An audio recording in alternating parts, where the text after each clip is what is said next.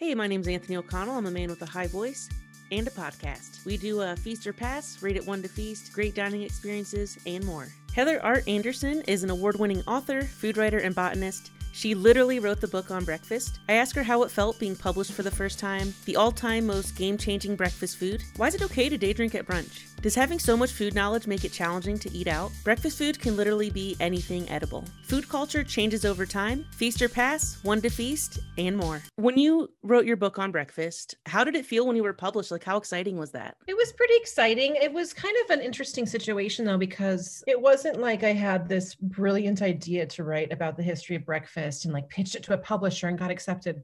It was more that I had done a little bit of writing for an academic publisher a few years prior. And so when the editor announced that they were looking for authors to do the meals series, I was like, oh, like maybe I'll try that. So it was really exciting, but it was more like just taking an assignment than it was like having this beautiful idea I have come to life. So I Fair hate enough.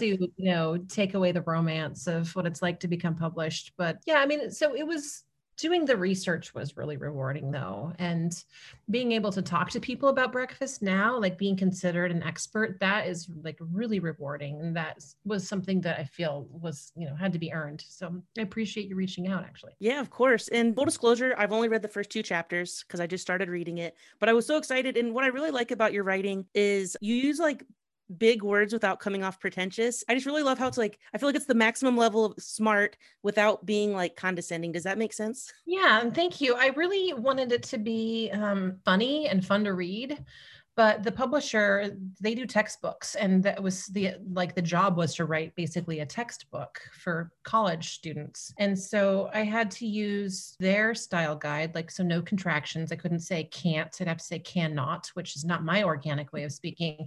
And so I know some of it can kind of come off a little stunted and a little bit scholarly, but I still tried to make it funny and enjoyable to read and have like cool anecdotes in there. So I'm glad that you're enjoying it. That's really good to hear, because the first 2 chapters are actually like the most dry chapters, and then it gets a little bit more interesting. So keep going with it. Oh, I'm definitely going to finish it for sure. Is there a certain type of breakfast food that was the most game changing, like kind of like the invention of sliced bread, but like the breakfast version? Oh yeah, cornflakes, I think probably really could take the prize for being the most game changing, because not only did it increase the ability for mothers to work outside the home because they could just pass a box of cereal to their kids. The kids could, learn to make breakfast on their own without any supervision. And yeah, and that was such a boon to the war effort, having women in the workforce when men were off fighting. So I would say, and then, it also had an impact on just the way marketing, was directed toward children. The first marketing directed toward children was breakfast cereal. And so it's had an impact on so many different facets of our daily lives. Even if you don't eat cornflakes, it's still the reverberations of how it affects us as society are still present. Right, of course. And so I think it's interesting. Some people put like a warm milk. Are you familiar with that? Using a warm milk instead of a cold milk? For cream of, or not cream of wheat, but shredded wheat, I've heard that, but not for cornflakes. I think they would get soggy too fast. But if Yeah. that's your cup of tea, I think, maybe back east or like in the Midwest where they like more, I was thinking of like Little House on the Prairie when they would eat like cornbread left over from the night before with just some more milk on it, and that would be their breakfast. And so I wonder if it's makes it corn porridge. Yeah, that's true. It's basically the same thing. Now, speaking, you mentioned drinking earlier, like a night of drinking. You know what I find interesting is if you day drink at brunch, you're cool and you're hip, everything's fine. But if I'm just like day drinking at home, just like eating Cheetos, I have a drinking problem. So what do you think is the appeal of brunch, and what gives it a free pass to booze it up on a daytime thing? Well, brunch is usually eaten with other people, unlike just sitting around with your PlayStation. Right. So I think that's one way in which you get the like I'm not an alcoholic pass. It's also usually done outside of one's home, but and then there's also usually like some kind of juice or caffeine involved. I don't think people usually just drink beer for brunch. I'm sure some people, well, I bet Germans do in Germany. So yeah, I would say that if you are worried that you have a drinking problem, then you might have one. But if you're out with friends and just having a mimosa or like a Bloody Mary with your brunch, I think that that's okay. Far be it for me to judge anyone for their lifestyle choices. Of course. And actually, I'm not even a big drinker. I was just saying that for fun. Yeah. And when I was in high school, I worked in a pharmacy, and the pharmacist had the best explanation of what defines an alcoholic. And she said it was someone that drinks more than you. Oh yeah, good. And I thought that was like really profound because, like, you know, maybe if you never drink, someone that drinks once a week or twice a week, like that's a problem. Or if you drink on the weekends and someone drinks 3 days a week, like, I don't know, I thought that was really cool. Yeah, I think that brunch is a really easy way to slide into bad habits in general, like just sleeping in too late and eating too much in the middle of the day. But you only get one life. You may as well enjoy it. Of course, absolutely. And so when you go out to eat, what do you say makes a great dining experience? Oh, well, since I have so many friends who are in the business, when I think of the places that I enjoy the most, I think that having staff who know me. So I don't eat out now because of the pandemic, but the places I have gone in the past and have always gone are places where I'm kind of a regular, and I would always rather invest in my relationships with different restaurants rather than just trying every new flashy thing that comes out. So when I eat out, I'm usually eating in a place where people know me. Like if they're not my friends, they at least recognize me and are friendly, but not pushy and not aggressive, like they're trying to upsell me. So I like being treated in a way that's friendly and familiar. I don't like places that are too loud. Like if the music and some places here in Portland, Oregon, where, we have a lot of like converted warehouse space that's used in restaurants. And so it's just so echoey and loud that it's really hard to have a conversation with my dining companions. And I don't like that. I'm telling you all the things I don't like instead of the things I do like. Hey, that's okay. That kind of informs what you do like. I mean, that you want, like a chill, like kind of, friendly, familiar service, and you don't want it to be too noisy. I get it. That makes sense. Mm-hmm. As far as the food goes, I mean, I like it to come out pretty fast. I'm willing to wait for something that takes a little bit more effort and time, but yeah, I don't like too much time to sit around between courses because my appetite just goes away and then I can't eat as much. And I feel like I'm getting robbed out of like being able to eat. Right.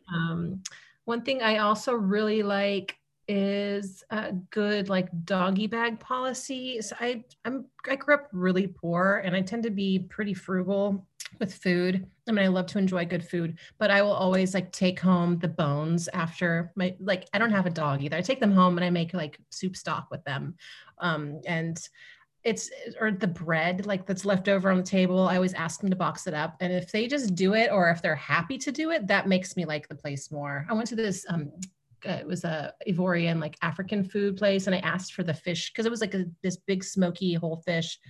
And I asked the waiter for the bones and he was so happy because nobody had ever asked to take home the bones before. But yeah, I made this like really beautiful ramen with the stock from that experience.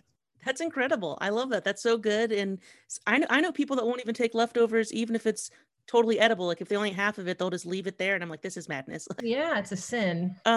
Growing up poor, did you have to learn how to be creative in the kitchen and how to make something delicious on a budget? Yeah, well, my mom, she cooked professionally. She didn't really like to cook, but mostly we just ate like beans or stews, that kind of stuff. And then I took home economics in middle school and to high school just because I was interested. And I was always interested in food and cooking. But then when I was in high school, my big act of like being a teen rebel was I became a vegetarian. That was my big like, ooh, sticking it to mom and dad. So they're like, fine, you can start buying your own groceries and cooking your own meals now. And I was like, oh, but I did have a job. So I had an after school job. So I just started buying my own like little teenage hippie foods and learning how to cook. And it really, it did. It was kind of, they weren't doing it to like be awesome parent, the teachable moment. They like just did not want to deal with my BS. But yeah, jokes on them. I actually learned how to cook because of it. And so that's cool. Yeah. When I was a kid, I didn't know that we were poor, but then as an adult, I'm like, oh my God, like we had ramen noodles a lot. And not like fancy $15 bowl ramen, like the top ramen. Yeah, exactly. Yeah. Hey, just wanted to say thank you so much for listening so far. If you're liking it, please subscribe, tell a friend. If you're loving it, please give us a 5-star review. And I still eat that to this day. Like, I think it's legitimately good. I church it up. I throw an egg in there. You know what I mean? Oh yeah, yeah. I make my own kimchi. I just make big jars of it, and so yeah, I throw a little bit of kimchi in my ramen, or sometimes I'll put like a square of American cheese on top, and like Nice. a cheesy ramen. That's classic move. So do you have like a favorite munchies meal? Like if you want to just have something super cheesy and delicious and you're not worried about health, you just want to go ham. Do you have a dish like that? Yeah, it actually is instant ramen. Like instant noodles is always my like if I'm staying up too late and I'm getting into some trouble, don't want to, like lay down a little foundation of starch before I go to sleep so I don't wake up with a hangover. Yes. Smart. That's a I pro move. love, yeah, good old instant ramen to the rescue. And I do like jazz it up a little bit here and there. But like I said, with the kimchi, or sometimes I'll put some like, what was one weird, I do like a good egg in there, cheese, of course, a little bit of like, sometimes I do like some sesame and a little bit of nori. So have you found with all the research you did for your book, is it hard for you to enjoy like a simple meal, or like knowledge is power even in like a casual environment? Do you know what I'm saying? Like, I feel like you have so much knowledge. They may be like, oh, they shouldn't have done it this way, or that's not how it's supposed to be done, or this was this, that, and the third. Like, are you more critical, or how's that work? I don't, I guess, yeah, it depends on my mood, but I think that if it depends on the price point too. I mean, if some place is trying to pass itself off as really fancy and there's been a lot of like buzz about the chef, I expect things to be done properly, but I expect things to be done properly in all walks of life. And I hate people who are like overreaching or posing, especially when it like comes off as it might be kind of disrespectful to the culture that they're cooking from. I don't really like that.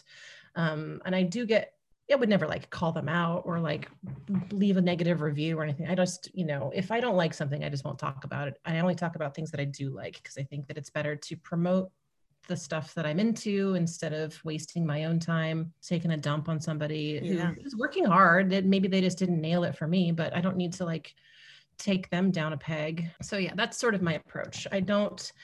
I do get a little, snobby about misuse of the words to describe things. I have a pet peeve of when something says with au jus, because au jus already means with juice. And so like I get a little, but I would never be like snotty to the staff at the restaurant over it.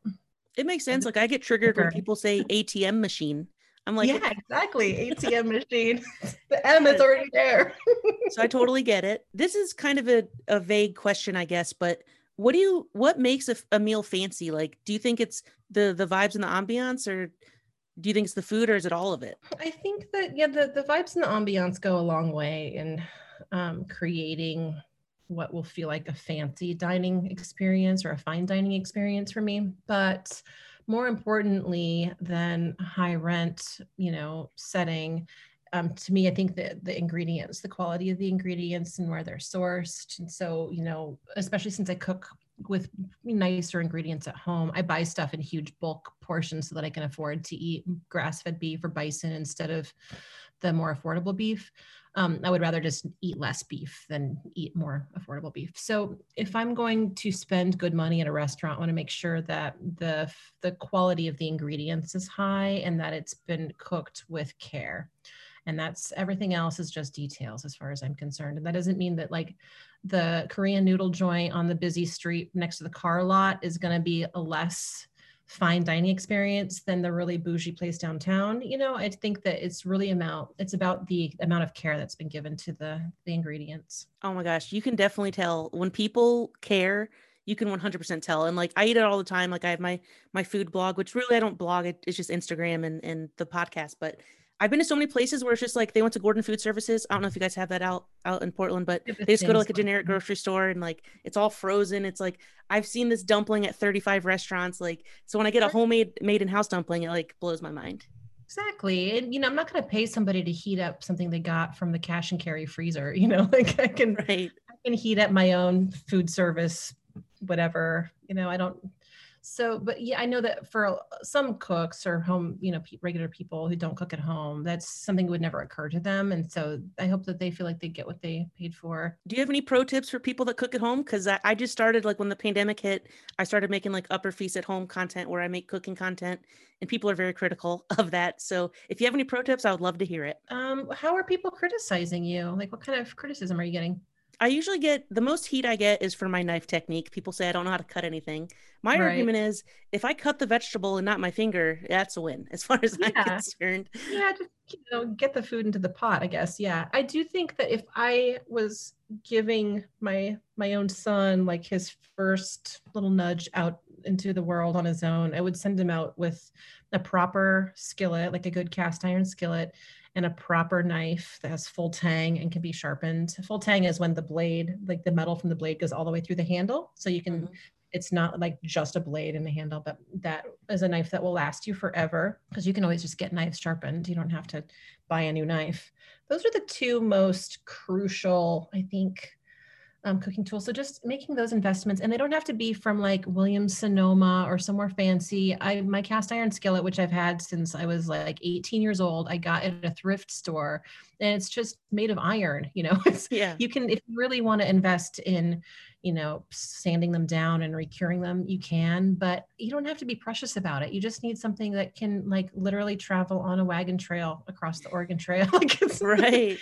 the reason why they have never gone out of style. It's because they're, so that would be my first tip. My second tip would be to don't be afraid to shop at Asian grocery stores, even though they can seem a little outside your comfort zone or a little foreign to you. You can find much better deals on vegetables and meats and a whole range of spices and seasonings and sauces that you wouldn't be able to find at Western style grocery stores. And it's so much cheaper. So especially if you're on a budget or if you're just starting out, like in your first apartment, cooking from like stuff that you pick up. And also like if you see something that you've never seen before, like an unusual vegetable, you can just buy it. It might be less than $1. So if you want to like experiment, you don't have to waste all your money on a big fancy cut of meat or something more high end. You can just start experimenting with things that you can. So if you mess up, it's not that big a deal. That's fair. That's great advice. And so as far as the fancy meat, have you ever had like an A5 Wagyu? Like what's the fanciest beef you've ever had?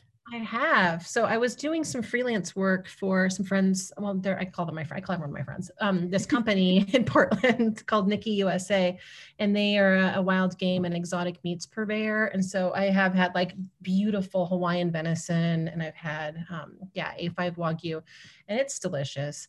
But and then locally raised lamb. I tend to be more of like a pork and lamb person. Well, and I do like venison and bison. I eat more bison than beef for sure. So, and my favorite meat though is wild boar. Really? That's kind of like for my money, I'd rather have exotic game meats than fancy beef. That's fair. I think the fanciest, or like, I don't know the word for it, but like the most outside of the normal range of meat is probably deer. Like I've had venison. I think I would eat anything though. I think like if it's edible, I think I would literally eat anything. Like you ever watch like Andrew Zimmern? I would totally do all that. I get a little bit squeamish around eating larvae, and I'm not like picky by any stretch of the imagination, but there's this certain texture that is really popular in Japanese food, and the Japanese word for it is neba neba. It's like gooey, so like kind of slimy, like natto, that stretchy, like that kind of like gooey, slimy consistency that's huge in Japan. It's just not my cup of tea. So if it was served to me in someone's home, I would eat it, but I would Never not seek it be my out. favorite part. Yeah. I find it so interesting how whatever you're used to, you just like get used to. Like the first time I learned that some people eat pho for breakfast, like that kind of blew my mind. And then it Yeah. kind of made me like a little existential where it's like, who cares? Like just eat literally whatever you want. Like breakfast food, lunch food, dinner food, it's all made up. Just eat whatever. Like, what do you think about Yeah. that? Oh, for sure. In fact, noodle soup is probably like if I was just left to my own devices. And well, before the pandemic, when my husband was working outside the home and my son was at school, and I was freelancing from home, I would just usually make myself a bowl of noodle soup for breakfast at like 10 in the morning. And so that's not unusual. And my son actually he's 11, he just eats leftovers for breakfast usually. So he'll eat like a bowl of beans for like a proper pioneer child. Yeah, or some leftover pizza. He just, yeah, he loves it. He'll eat a bowl of kimchi with rice sometimes just because we have it in the fridge and he likes it. He's used to eating leftovers. And I know that it's kind of transgressive for a lot of people to do that, or most people think of it as being kind of a weird thing to do, but it makes sense. And you're clearing the fridge so you can make room for the next day's meal. And Yeah, so yeah, I don't think there's anything weird at all. I fully support it. One thing I've noticed with myself with breakfast is if I have to work, I have like a Fiber One bar or like a Nutri-Grain bar. But if I'm at home and I don't have to work, I'll pig out like a maniac. Like something about work makes me lose my appetite. Oh, Like literally, I'll just wake up not hungry. It was always the opposite. I would, a lot of times I would eat whatever I brought for lunch with me, I would be gone by like 10 a.m. I don't know what it was. It's like, once I'm away from my kitchen, it's like I have this rationing mindset goes completely out the window. I'm like, I gotta eat everything before, in case I starve, I'm not near my food. Right. I don't know. So I always like to ask my guests if they have any unpopular food opinions. Do you have any opinions about food that you think are unpopular? Gosh, let me think. I don't think that any of my opinions are that weird. I don't know. Maybe I just don't care, or it's been so long since I've worried about what people think of my ideas that it doesn't occur to me to know or keep track of what's popular versus unpopular. So I'm sorry to disappoint you. No, that's okay. I think you're just cool as hell. You're like unpopular, popular. What's the difference? I can't even speak to that. Yeah, I think that steak is just okay. It's probably like a not that popular opinion, but I have like most of my friends who are like European or Asian, like beef can be like a prestige symbol, or it can be a who gives a care. Like, give me a good old piece of pork or yeah. And that's why I think it's so important to truly like whatever you like, because throughout time, peasant food becomes fancy rich food and vice versa. And it's like, it seems like it just ebbs and flows to like, just who cares and just do whatever. Do you think that's a fair statement? Yeah, for sure. Food trends through the ages is like a topic that's really interesting to me. And I love, even just like over the last 10 years, now it occurs to me that maybe bacon is the thing, like me thinking that bacon doesn't belong on everything. That would be like something that a lot of people might disagree about. Like, I don't, yeah. But that is also, I think the whole bacon trend is starting to kind of fade out. So yeah, I think that things come and go, popularity, food trends and diet trends come and go. And it's interesting as somebody who studies social history to just like see how things go in and out of style, how like, 100 years ago, gluten was considered the most like fancy, not fancy, but just like really cool spa hopping like health food. Mm-hmm. And now people think of it as like toxic, yeah. Like bad for digestion. And so whatever you think now, whatever people think now, it's going to be the opposite in 100 years. So. Of course. Like, I feel like avocados, when I was a kid, I never heard anyone even say the word avocado. And now like, it's like super popular avocado toast, like it's beloved. Mm-hmm. And then I don't know if this is true. I never fact checked it. You might even know the answer. You probably do. But I heard like maybe 100 or 200 years ago, prisoners were fed lobster every day. And then they started complaining. They're like, this lobster, it's ridiculous. Like, do you know about this? I think I've read that it was a food for slaves because they were just considered like big, gross insects of the sea. And they were like just the kind of bycatch from fishing, commercial fishing. I have never dug in to see if that's true, to see if that rumor has any like truth to it or merit. But yeah, and of course now we consider it a delicacy. And it is a gross bug. It's delicious, but it is basically just a gross bug. A big giant scorpion that lives in the ocean. How do you feel about like a cheap, quick oatmeal made with water in the microwave? Feast or pass? Pass, unless you're planning on like rebinding books or like putting out wallpaper. I don't think that's better for library paste than for food. It's kind of like the gruel from The Matrix, if you've ever seen that movie. Right, yeah, gray and gloppy and just Good Now, deals. are you an oatmeal person if it's done right? Like say you go to like a fancy brunch or something, would you feast or pass on a good high-end oatmeal? I would never spend money on a bowl of oatmeal at a restaurant. That would just be like the weirdest thing in the world to me. I make really good oatmeal. I just buy regular rolled oats. I actually buy 50-pound bags of them because, Bob's Red Mill is here just like outside of Portland. So yeah, I get the big like food service size bags. I make my own granola too. My husband eats homemade yogurt and homemade granola every morning. But yeah, so I really like him cooked a little bit al dente. So there's like a little bit of chew to them with like lots of nuts and maybe a little dried fruit. And then I like a little swirl of like cream or milk and then some honey or brown sugar on it. So it's, yeah, like really warm and cozy, but I would never make it. I would never like buy it at a restaurant. Yeah, that sounds delightful. So now we do 1 to feast, but it's kind of like 1 to 5, but we say feast for branding. A croissant, 1 to feast. Oh, feast for sure. Big feast.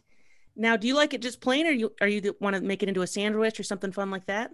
Oh man, I love a good croissant sandwich. When I was a kid, my mom was a line cook at this like kind of divey jazz club. And she would bring me these croissant sandwiches. It was like a turkey and bacon, kind of like a club sandwich, but on a croissant. And I loved them so much. And then when I worked in coffee in college for my like little shift meal was take a fresh croissant and then the giant ones, the ones that are like as big as your head. I'd slice them in half and then toast them on the cut side and then smear them with creamy peanut butter and marmalade and make this like marmalade. And so it would get all gooey and warm. Yeah. Oh, so good. That sounds incredible. You really know how to treat yourself. I love that. What about McDonald's breakfast? Any item on there, 1 to feast? I would say like I'd give it a 3. I'd give it a 3. I'd give it a 3.5, I think. I don't like hate it. I mean, an Egg McMuffin is a classic and I really don't is. like poo-poo fast food breakfasts at all. So When you mentioned the house-made oatmeal and how artisanal and fancy that sounded, I wanted to ask you McDonald's because I feel like sometimes people can be unfairly mean or like look down on fast food. And I personally like everything. I like super fancy. I like super chill. I'll eat it all. I think it's all great. me too. In fact, I think if you ask my husband like what the moment was when he knew that I was the lady for him was because he knew me as like somebody who really loves cooking and cooks kind of like, somewhat fancy-ish stuff at home. But we were out with some friends and we stopped at 7-Eleven for beer or something. And I got like just a big thing of 7-Eleven nachos with like the machine pump like of cheese and that weird chili sauce. And the fact that I like that kind of food and I will never pass up like a gas station corn dog. He was like, oh man, she's Super chill. I love that. Yeah. So, I mean, I will never be too good to eat, most things. I just think that there's like a range. Like I prefer Wendy's or Jack in the Box to McDonald's. And so it's not that I don't like McDonald's because it's fast food. I just think that there's like, there's a wide range of fast food quality out there. How do you feel about a hash brown versus like a country potato? Oh yeah. Crispy hash brown puck is a 5 for sure. Feast that. Yeah. In fact, I have a whole like sleeve of them from Trader Joe's in my freezer right now. I love them because you can put them on a sandwich. That's the thing you can't do with a country potato. Now we're talking. So Heather, what would you say your ideal breakfast is? Oh man. Okay. So definitely depends on the day and if I've been drinking the night before. But so I do love a good breakfast burrito. But my ideal breakfast, I would have to say is something kind of Swedish, like, pancakes or French toast with a sausage. And I like to make sausage and meatballs because they're more fun for me. Yeah. And then fried potatoes, crispy with lots of ketchup and then scrambled eggs. I think that's probably like my favorite if I go out for like, a big IHOP kind of thing. I like a good eggs Benny also, but that's more like a fancy occasion breakfast for me. That's fair. And so I always like to ask people, because I feel like I've asked you everything I wanted to ask you, but if there's something you're chomping at the bit to say that I didn't bring up, now's your time to shine. I wish I'd come prepared with something really, really cool. But no, I don't. I do think pho is a good breakfast, though. And if you have a chance to have that as your first meal, I think you should go for it. I definitely will. And so that's the podcast. I just want to say your Instagram page is amazing. You have amazing content. Like Thanks. it's like super professional and your brand is like really strong. like I've only been following you for like a week or something, but I feel like if I see your post in my feed, I'm like, oh, that's Heather's post. So I love your content, and can't wait to finish your book. Thanks. Yeah, and feel free to email me if you've got any questions or you want to like follow up on anything that you read in the book. There is some pretty funny stuff in the. I got to quote from Alan's Psychedelic Breakfast from the Pink Floyd album Atom Heart Mother. So that was like pretty good, like high moments in my career. Yeah, that's epic. Awesome. Well, thank you so much, Heather, and I hope you have a great rest of the day. You too. Thank Bye. you. Bye.